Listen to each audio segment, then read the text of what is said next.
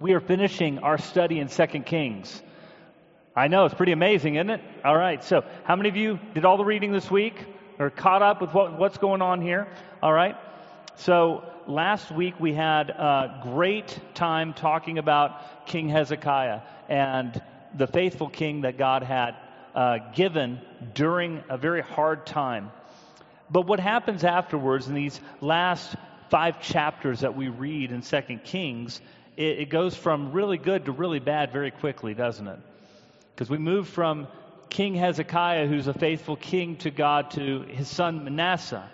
And Manasseh takes the throne when he's 12 years old, which there's some things to think about in the midst of that, because if we know the story of Hezekiah, one of the gifts that Hezekiah has been given was an extra 15 years of life that God gave him.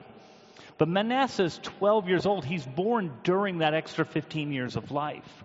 And so many of the miracles that had happened during Hezekiah's reign are foreign to Manasseh as far as experiencing it and seeing it himself.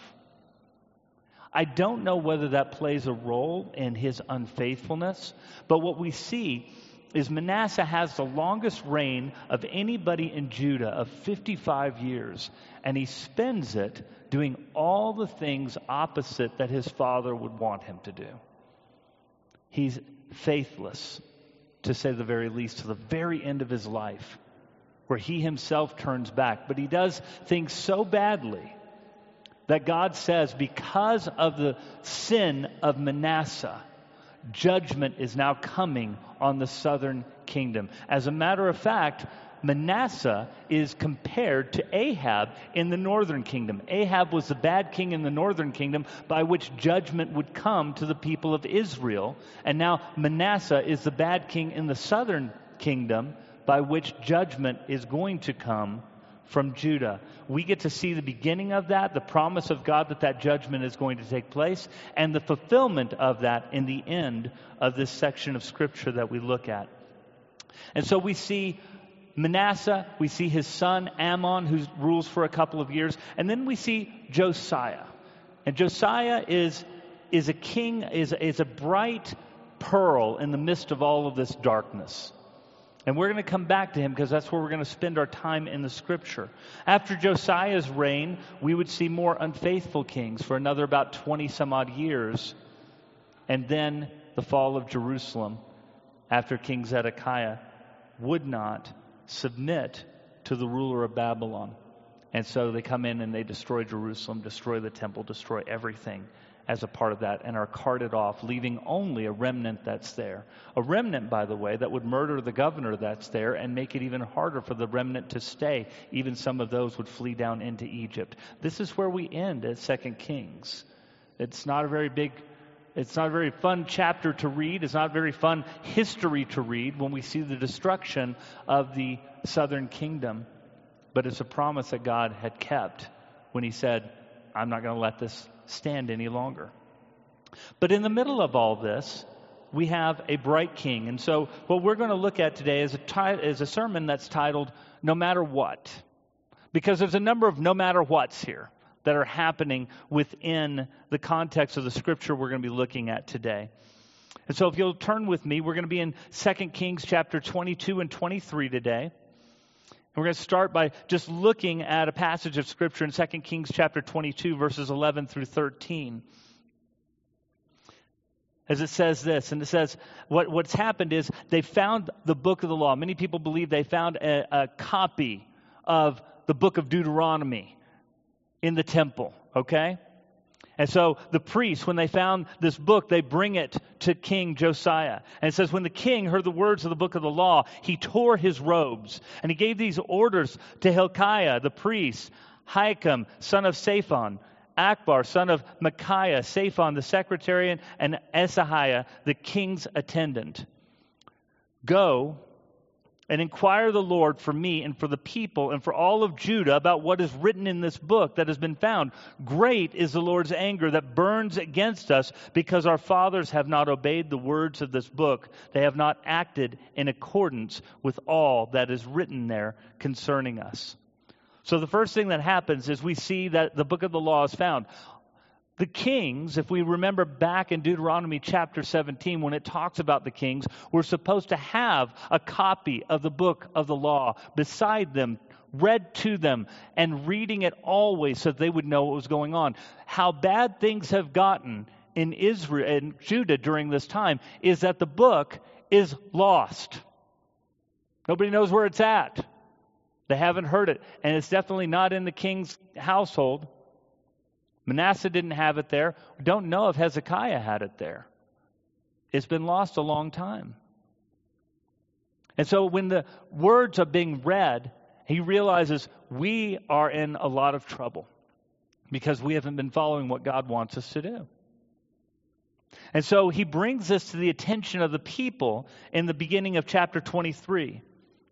It says, Then the king called together all the elders of Judah and Jerusalem, and he went up to the temple of the Lord with the men of Judah and the people of Jerusalem, the priests and the prophets, all the people from the least to the greatest. And he read in their hearing all the words of the book of the covenant which had been found in the temple of the Lord. And the king stood by the pillar and renewed the covenant in the presence of the Lord to follow the Lord and to keep his commands, regulations, and decrees with all of his heart and all of his soul, thus confirming the words of the covenant written in this book. And then all the people pledged themselves to the covenant. So now we have a king who's leading the way God wants him to lead.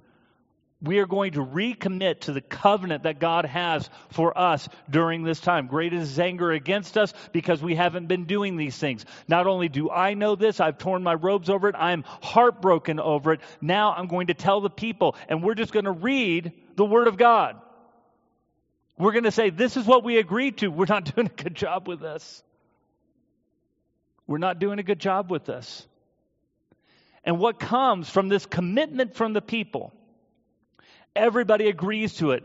We want to follow this. This doesn't necessarily mean that everybody's quote unquote on board, but they're following the king's lead. Okay? And in following the king's lead, we see some drastic things happen from there on out because of this commitment. Starting in verse 4, and we're going to read through verse 25. We're going to read a lot of things that happen here. It says, The king ordered Hilkiah the high priest and the priests next in rank and the doorkeepers to remove from the temple of the Lord all of the articles made for Baal and Asherah and all the starry hosts. And he burned them outside of Jerusalem in the fields of the Kidron Valley and took the ashes to Bethel. And he did away with the pagan priests appointed by the kings of Judah to burn incense on the high places of the towns of Judah and on those around Jerusalem. Those who burned incense to Baal, to the sun and to the moon, to the constellations and to all the starry host. And he took the Asherah pole and from the temple of the Lord to the Kidron Valley outside of Jerusalem and burned it there. He ground it to powder and he scattered the dust over the graves of the common people. He tore also the quarters of the male shrine prostitutes, which were in the temple of the Lord, and where the women did weaving for Asherah.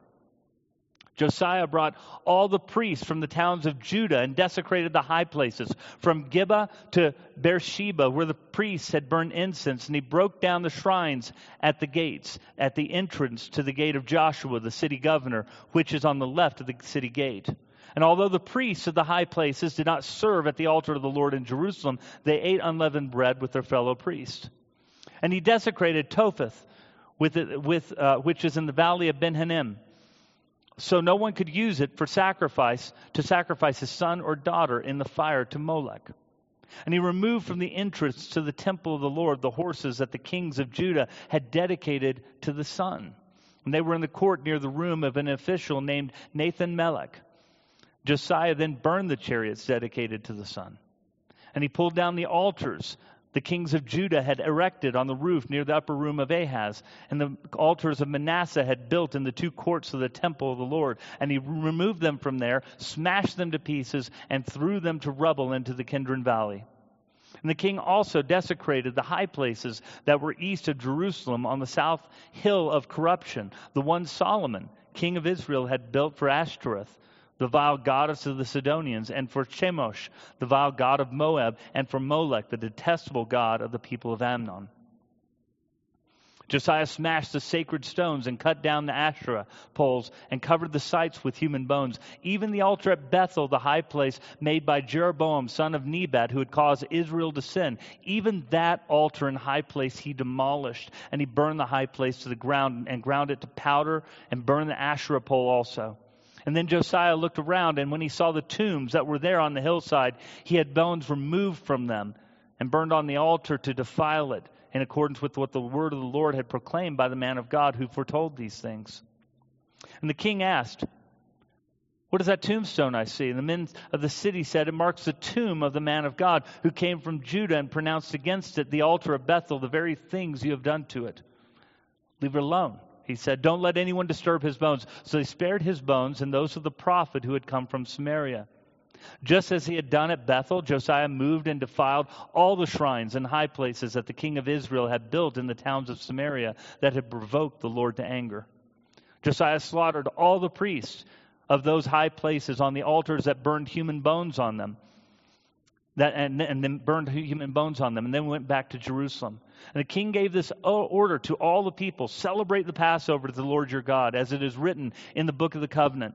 And not since the days of the judges who led Israel, nor throughout the days of the kings of Israel and the kings of Judah had any such Passover been observed.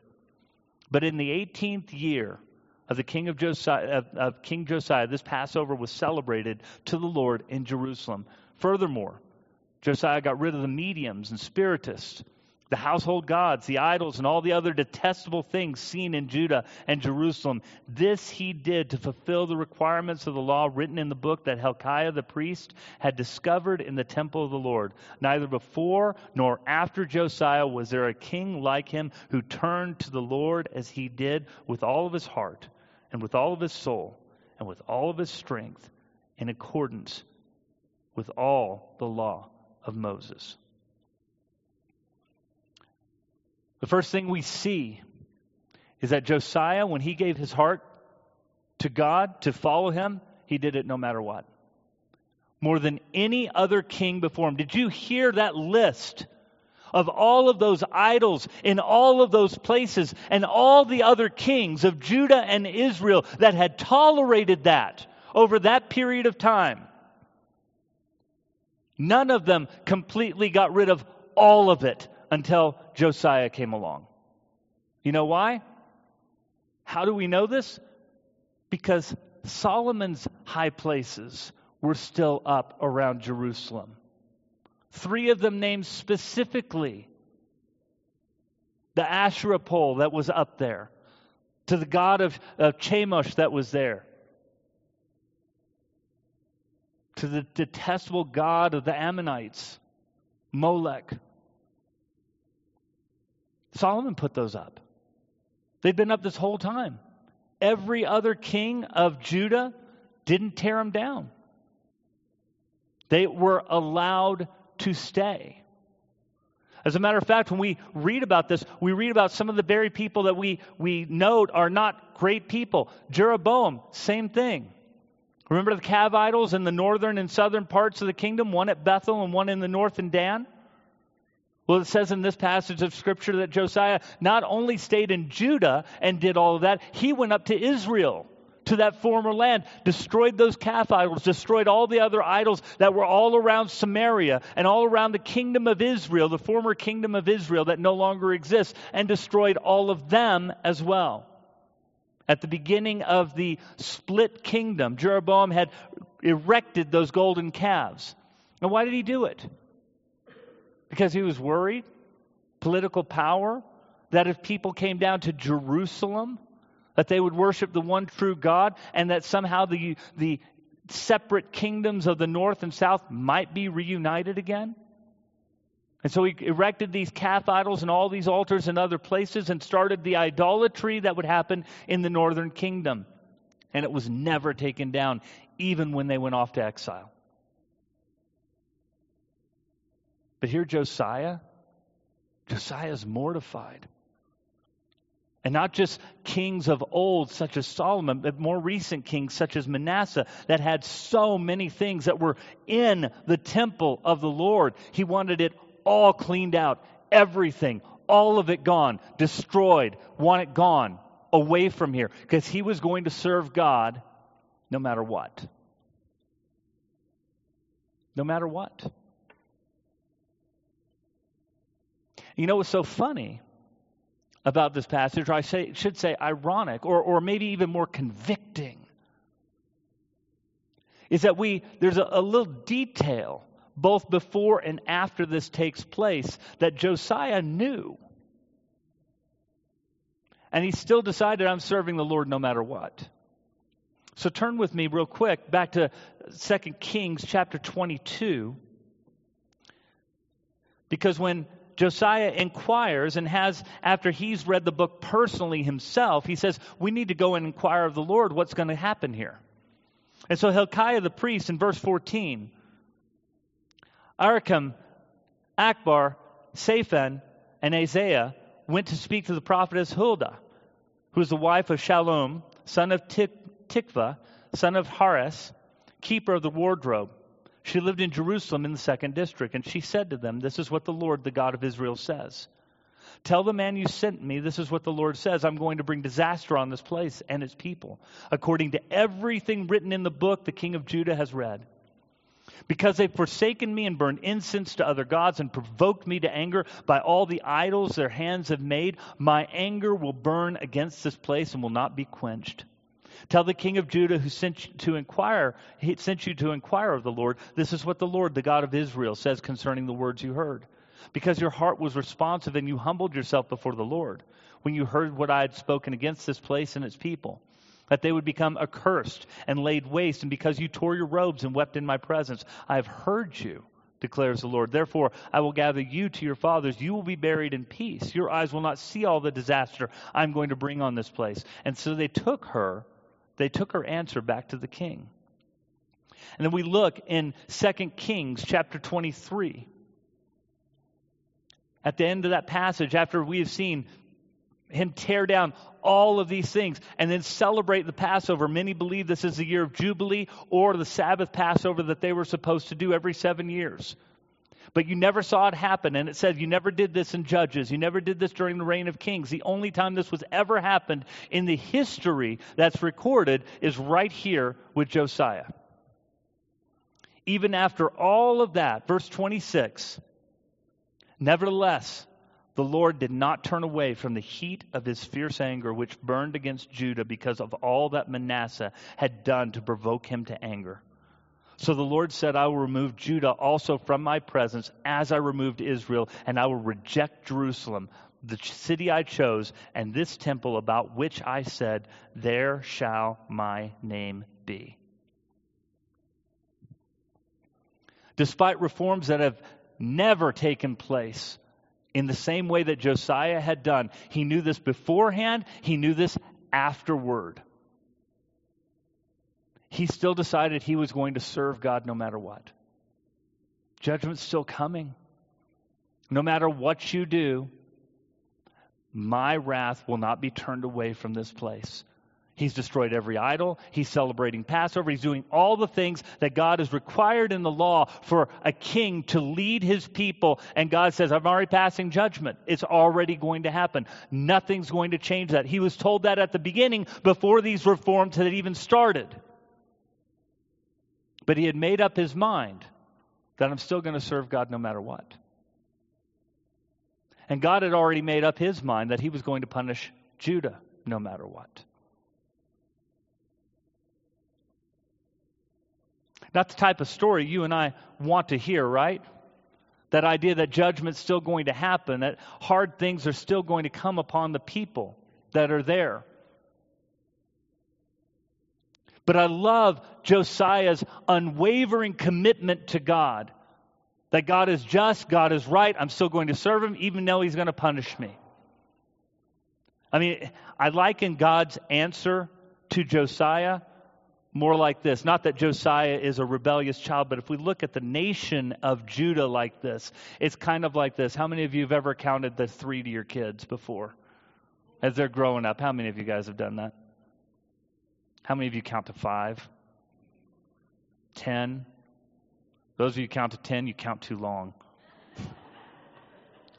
All right, so I remember our kids growing up. We would tell them we want them to do something. And if they don't do it, they're going to be in trouble. And we start telling them, you're going to clean the dishes. You're going to do your room. You're going to whatever it is. 1, 2. How many of you do 2.5? Don't do 2.5. It's a terrible thing. Kids don't need to understand fractions. What's wrong with you? Now, as a child, that's what I would do. My dad would go 1, 2, and I go 2.5, 2 3/4, 2 7/8. I would do that. Sometimes he would laugh. Sometimes he would get madder. If he laughed, I sometimes got off the hook. If he got madder, it didn't. That's not good. Anyway, so my encouragement to you as kids, don't do the fraction thing. I'm telling your parents not to accept that, okay? When you get to 3, I will tell you how I did it. 3 meant point of no return. And sometimes my kids, once I got to 3, was like, no, I'm doing it. See, I'm doing this now. And they get down, they start cleaning the dishes. It's trouble time. No, I'm doing it. Nope. It's all right. It don't matter if you do it now. You can make the kitchen spick and span. Now it doesn't matter. You know why? I got to 3. It doesn't matter anymore. Because once I get to 3, it's over. This is kind of God talking to Josiah as the people of Judah as a whole. Josiah is doing all the right things. Josiah is personally wanting to serve God in a way that no other king has before or since. But God is basically saying, I've already got to 3. Judgment's coming and there's nothing you can do. And though you're doing a great thing here, and that's an honoring thing, and I believe that this is why Josiah is seen as such a good king, it won't alleviate the judgment that's going to come. And what's so beautiful about Josiah is he still serves God no matter what.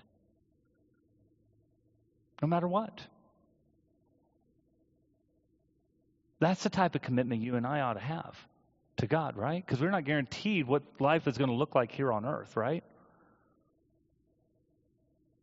And we know that the people of Israel were not or people of Judah were not necessarily like Josiah, who wanted to serve God with all of his heart, mind, soul, and strength. Because we know that they turn away from all of those reforms right after he dies, because there's never another good king after him.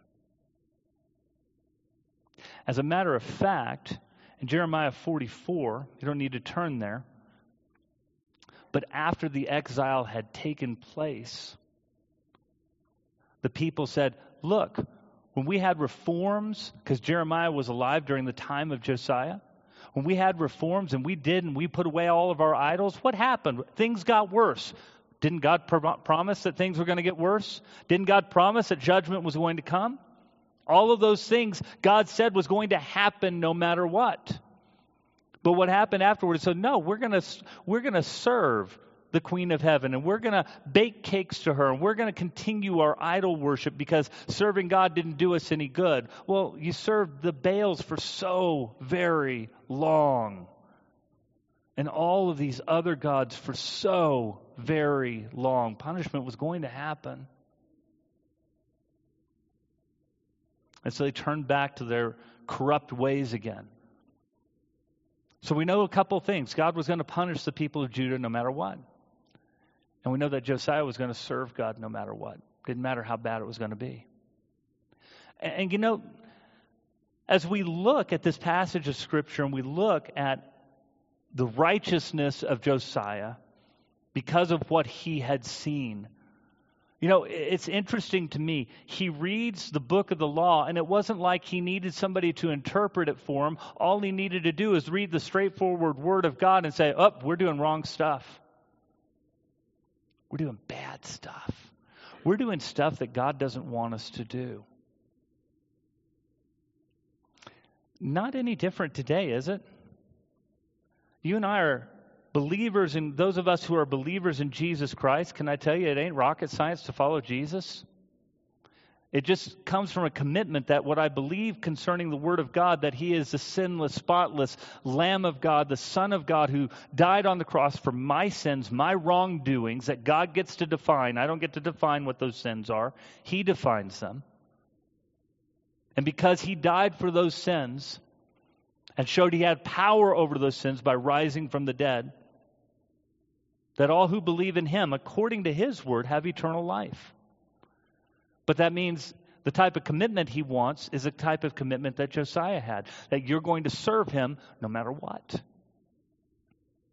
Because the world around us, just like the world in Israel and Judah before, thought of all different types of ways they could compromise to circumvent the Word of God so that it wasn't being obeyed. So much so that the straightforward reading of the Word of God, when Josiah got it, was like, oh man, we're in trouble. We're so in trouble.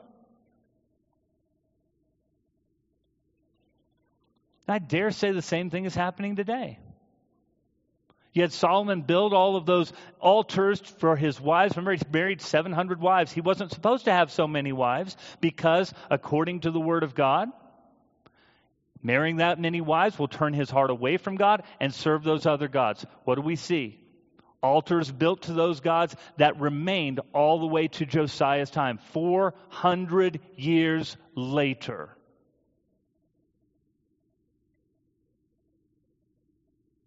And it says all the kings of Judah had allowed these high places to be erected. Why? Because it's a spirit of compromise there. Being ruler of a people, you sure don't want everybody mad at you, right? So even the good kings didn't necessarily tear down all the bad stuff that was there until Josiah came along. And what about today? If we look in the New Testament, Colossians chapter 2,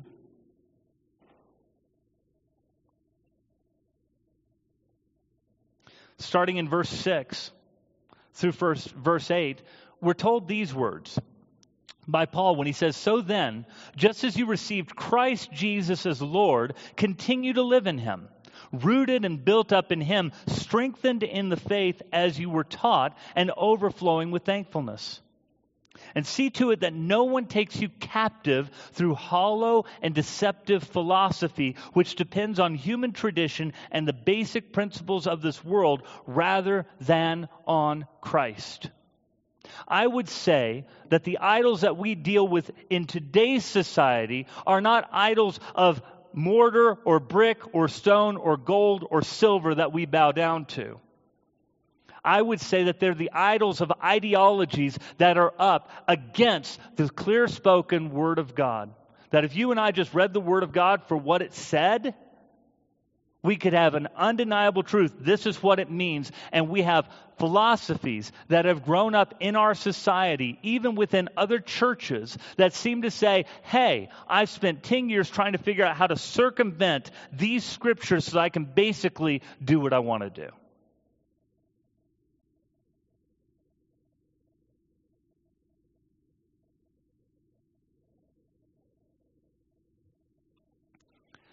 Second Corinthians chapter 10, verses 1 through 5. Paul's talking about defending his ministry while he is there. And he says, "By the meekness and gentleness of Christ I appeal to you, I, Paul, who am timid when face to face with you, but bold when away. I beg you that when I come, I may not have to be as bold as I expect to be towards some people who think that we live by the standards of this world. For though we live in the world, we do not wage war as the world does. The weapons we fight with are not the weapons of this world. On the contrary, they have divine power to demolish strongholds. We demolish arguments and every pretension that sets itself up against the knowledge of God, and we take captive every thought to make it obedient to Christ." See, this is what King Josiah was doing. The book of the law, the book of the covenant that had been given to him, that had been lost for how long? Nobody knows. But it wasn't by the king's bedside for him to read at night. And it had led to all of this idolatry that had worked itself out, not just in Judah, but in the northern kingdom as well. Because of the forgetfulness of the people and the leaders to say, hey, this is what the Word of God says. This is who's the one who's supposed to be leading us. This is what we're going to do. But a lot of those things are inconvenient. The year of Jubilee, for example. Everybody was supposed to get their land back. Their original land back.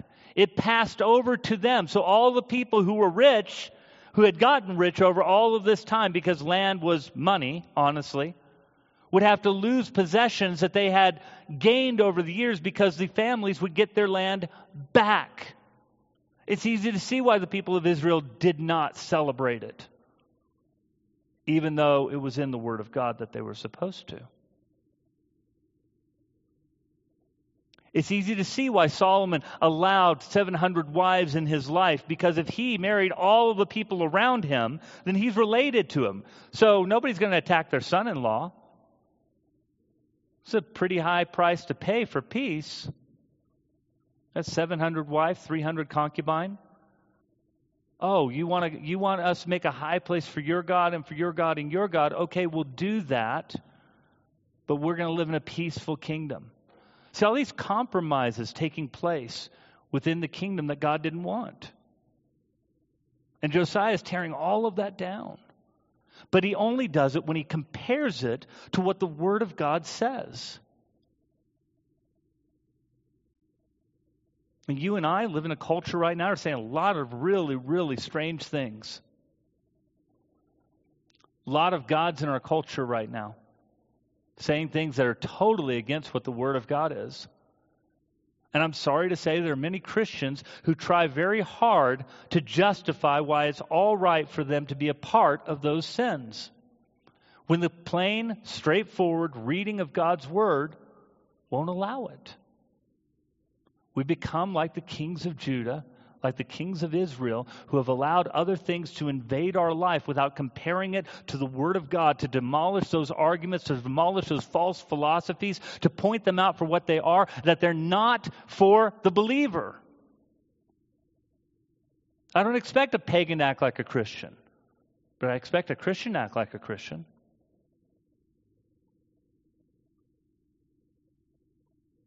But that only happens when you and I take on the attitude of Josiah and say, I'm going to serve Jesus no matter what. No matter what. I'm going to compare everything that this world is doing to the Word of God, the straightforward reading of the Word of God, and I'm not going to try and circumvent it. I mentioned before, I'll mention it again because it still disturbs me. On a youth pastor network, a youth pastor there saying it took them 10 years to accept homosexuality because they had to circumvent the straightforward reading of the Word of God.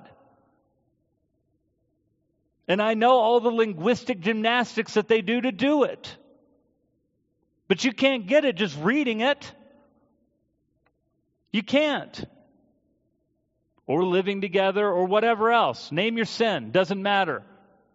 If I read it straightforward from there, you don't have a right, and neither do I for that matter, have a right to circumvent it for my convenience so I can keep that sin in my life. It leads to the same type of destruction and judgment, except for our souls instead of a nation. See, the nation of Judah is going to be kicked out of the land just as God promised. For you and I, the subversion of that and saying that causing these little ones to sin, Jesus said, guess what? You cause these little ones to sin, it'd be better if you had a millstone tied around your neck and throw yourself into the sea. I don't think things go well for a person like that. And yet we're seeing more and more and more of it. And why? Because popular people are seeing their families struggling with the sins of this age.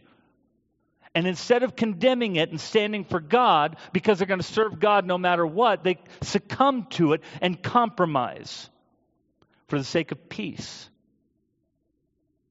when there really is no peace. And it doesn't prevent the oncoming judgment of God on the lives of the people that they love. They've just tricked themselves to thinking it's okay. And you and I, as believers in Christ, need to know this Word of God. And too many of us, just like the people of Judah, have forgotten it. We don't know it. As we're closing, and that's to our shame. As we're closing today, I want to share about a 5-minute video. And it's a challenge to you. It's addressed to men, but I would address it to everybody who calls himself a believer in Christ.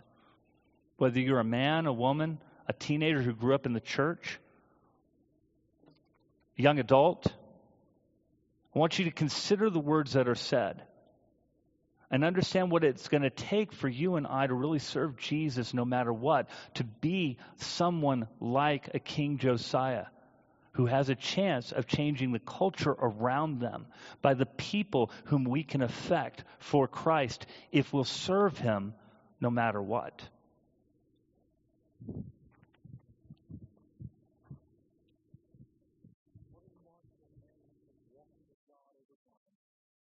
Is that he ought to be sound in faith. In our culture, in modern American Christianity, we will not tolerate biblical, theological, and spiritual maturity in men. We just can't have it. Nothing above mediocrity. Oh, what do you mean? I mean, we're at this conference, and of course we're all about this. We want men to be mature. We want men to grow up. Listen, I can prove it to you. In most of our churches, if you have a young man who's 16, 17, 18 years old, and this young man is reading church history, and he's reading theology. He knows his Bible. He's studying his Bible. He has a passion for the Word of God, has a passion for the things of God, and a passion for the people of God. You know what happens in the average American church? They look at that 16, 17, 18-year-old young man, and they say, God must be calling you to preach. Really? Why? Because you love the Bible, you love theology, you love church history, you're passionate about the things of God. Now, what we ought to say is, well, that just means you're a Christian, right? No, not in the modern American church. And you know this is true. In the modern American church, if a young man gets that serious about the things of God, immediately the mediocrity of manhood in the modern American church says, you need to get away from the rest of us because we will not tolerate your passion. You've got to go get a seminary degree. You've got to go become a pastor. You've got to put reverend in front of your name so that I no longer feel guilty about my own mediocre pursuits. And because of that, modern American Christianity is the only place in our culture where we will tolerate this cognitive dissonance between a man who will say, I've been walking with God 30, 40, 50 years, and I know nothing.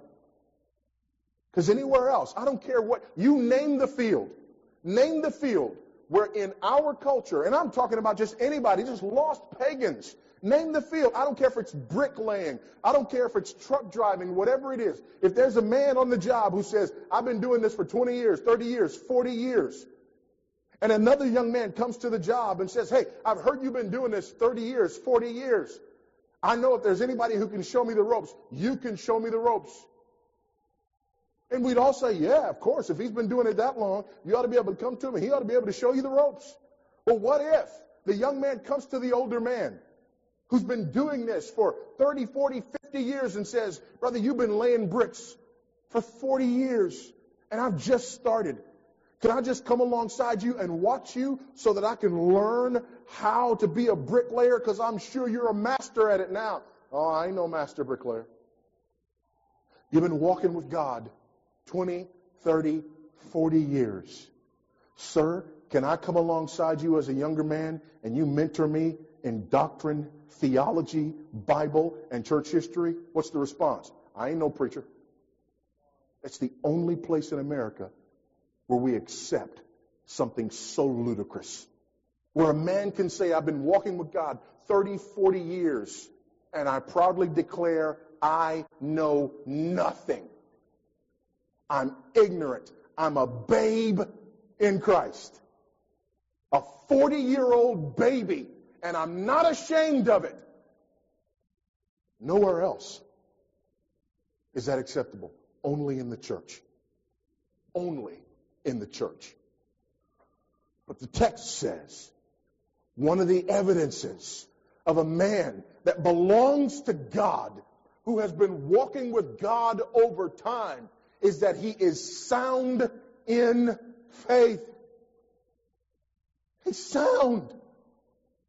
We're called to contend earnestly for the faith that was once for all handed down to the saints. And yet we proudly proclaim that because we don't have ordination papers, we're unwilling and unable to do it. If nothing else, just having read through the Bible for 40 years ought to make you somewhat of an expert. Amen?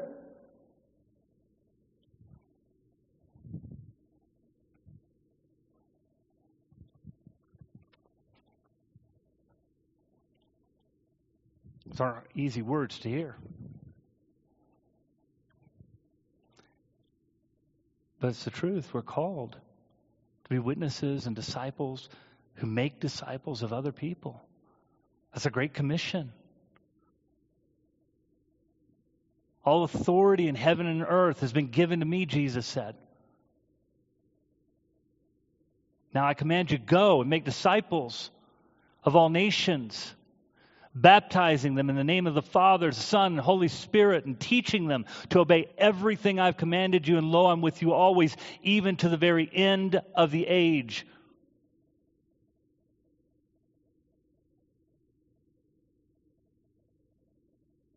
Straightforward reading of Scripture. That's what you and I are called to do. Can't get out of it. Sorry. Not supposed to try and get out of it if we're believers.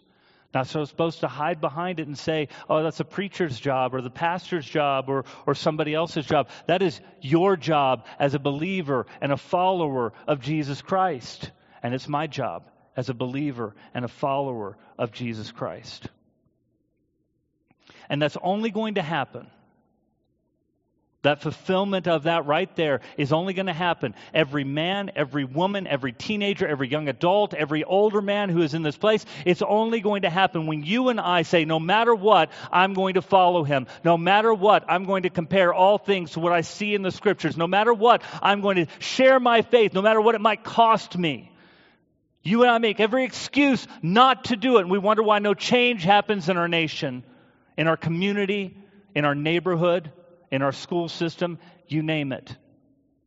Because if every good Christian becomes a professional pastor, where are all the faithful people in the world? What are they doing? My job as a pastor is to equip you for your works of service. That's my job. My job isn't to make disciples for you. My job is to make disciples as well.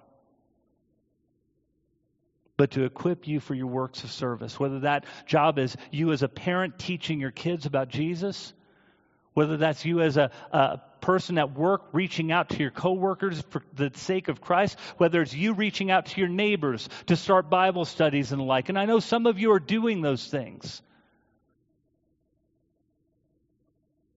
But not enough to affect real change. Because I believe that my God is bigger than the problems that this world has to offer. I believe the redemption that is found in Christ is greater than the problems in this world. And it comes down to you and me saying, I'm going to serve God. I don't care how hard it gets. I don't care if I lose friends. I don't care what anybody thinks of me. I'm going to serve Jesus no matter what. And in a dark time that we might be living at right now in America, I'm going to be just like Josiah. I'm going to be that bright, shining pearl that stands out in the darkness because I'm going to stand for God and I'm going to stand for Jesus. And that's the challenge to all of you. Man, if that reform that Josiah had done happened generations earlier, do you think Judah might have been saved? Maybe. Somebody that dedicated, that passionate of saying no compromise. No compromise. Straightforward reading of the Word, pretty simple. I'm just going to do it. For you who call yourself a believer in Christ, number one, know your Word. You know, through the Word of God, we understand not just how important the Word of God is, but all the disciplines that you guys are wanting to move upon the world of prayer, knowing how to pray. I want to know how to pray. Well, it's in the Word. Jesus teaches us. I want to know why fellowship's so important. It's in the Word. Jesus teaches us. I want to understand how to outreach and to serve others. It's in the Word. It's literally there. Jesus teaches us. I want to know how to make disciples. It's there. I want to know how to give the way God wants me to give. It's right there. And more importantly, it's going to appropriately tell me what Jesus has done for us, because from beginning of Genesis to the end of Revelation, it's all about Him and for His glory. All of it. And for you and I as a believer in Christ to have walked with Jesus and to say, I don't know how to tell somebody about Jesus. Well, if not you, who? Because you're the ones who are called by His name. Shouldn't you know a little bit about it? Because I guarantee you, if I told you about your favorite sports team, you could tell me everything, right? I can tell you about my favorite sports team. Wearing it today. Number 1 in the preseason rankings, if we have any. I'm pretty happy about that. But I'm happy to say I know more about Jesus than I know about Clemson. Gentlemen, that should be you. You should know more about Jesus than whatever your favorite hobby is. Women, that should be you. You should know more about Jesus than whatever your favorite thing to do is. Youth, that should be you. If you've grown up in the church, you should know more about Jesus and the Word of God than you know about any other subject that you're interested in. I'm not saying you shouldn't be an expert in other subjects. But you guys are called by the name of Christ. And not to know what that name means, represents for you as a believer in Christ and to the world whose hope it is a dereliction of the duty that God has given us in the Great Commission. And something we need to reclaim. And so my prayer for every one of you, including myself, is that we'll be like Josiah, standing out in a dark world, uncompromisingly saying that I'm going to serve God no matter what. No matter what. Would you stand with me?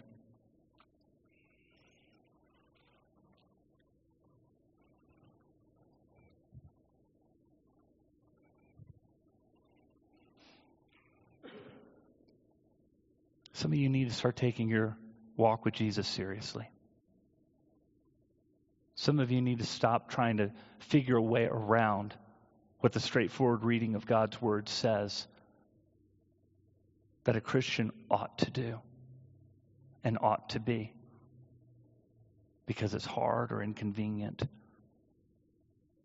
Should put in our hearts that we're going to serve Jesus first, above everything else. Above everything else. That can start today, and from today can start transforming everything around us. Our relationships with our family, our friends, our neighbors, our coworkers, to a more redemptive one where we start seeing them coming to Jesus because we were willing to stand for Him and to stop compromising, no matter what. God, I want to thank you for today. Thank you for this time. I thank you for Josiah. I thank you for what he represented to the people of Israel, even if it was just for a short period of time. Even though judgment was coming and he knew it, he wanted to serve you with all of his heart, with all of his mind, with all of his soul, with all of his strength, Lord. And God, we live in a culture that has false philosophies, false ideologies that are in everything. They're in our media, they're in their music that we listen to, they're in everything surrounding us, the books that we read, the stuff that we see online. And it's like we can't get away from it, oh God. And God, may we regard you more, Lord. That we would regard you, your word, our relationship with you higher than anything else.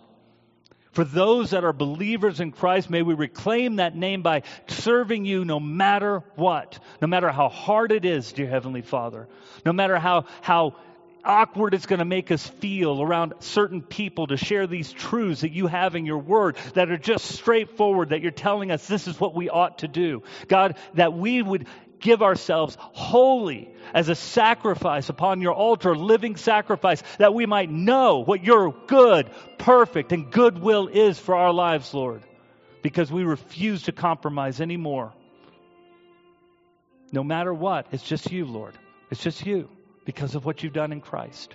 And because of that, I'm going to compare everything that comes into my life so that I may glorify you and bring you glory in front of others, that they may see your glory and come to praise Jesus too.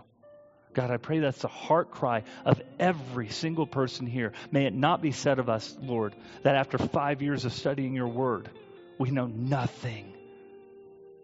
God, if people called by your name know nothing, who in the world is going to share of the good news of Jesus Christ? May it start with us, Lord. May it start with us. No matter what comes, may. Whatever happens, Lord. Whether good things are going to happen in our country or not, it doesn't matter. In the name of Jesus and Him alone is life. May we proclaim it to all who will listen. Uncompromisingly, no matter what. In Jesus' name, amen.